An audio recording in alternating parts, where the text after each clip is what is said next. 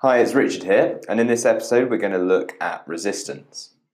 So resistance is a measure of how difficult it is for current to flow through a component.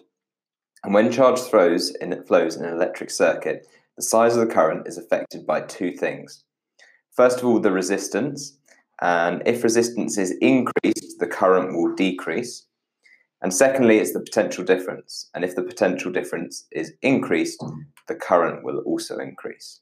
And resistance is measured in ohms, and the symbol for ohms is a capital omega. If you Google that, you'll be able to see what a capital omega looks like. So, some things to remember about electric current is that if it increases, the potential difference will increase, the number of ohms will decrease, and that's the same as saying the resistance will decrease. And there's two variables that affect the size of current. First of all, it's resistance, and secondly, potential difference. Now, there's an equation you need to know to calculate resistance, and that's resistance equals voltage divided by current. So we can calculate the potential difference, or voltage, using a voltmeter, and the current using an ammeter, and we can do that at the same time on the same circuit. Now, we can use the ammeter, as I said, to measure the current flowing through a component, and that's connected in series in a circuit. And we can measure the potential difference across a component using a voltmeter that's connected in parallel. Now, one thing you need to know about resistance is that the longer the wire is in the circuit, the higher the resistance will be. So just to recap that, to measure potential difference across a component, we'd use a voltmeter. And to measure resistance, you need, first of all, a voltmeter in parallel, you need an ammeter in series, and you need something called Ohm's law, which is R resistance equals V, potential difference, divided by I, the current. Now we can plot something called a current voltage graph by varying the potential difference across a circuit component. The current voltage graph for a resistor basically has some features that you need to know about.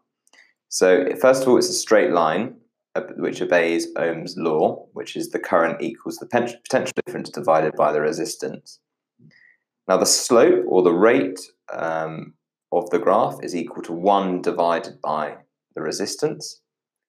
And there's a constant slope, which means it's a straight line graph, and that tells us the resistance is constant. So to recap that, we can plot a current voltage graph by changing the potential difference across a circuit component and measuring the current. A constant slope tells us that the resistance is constant. And resistance is a measure of how difficult it is for current to flow through a component.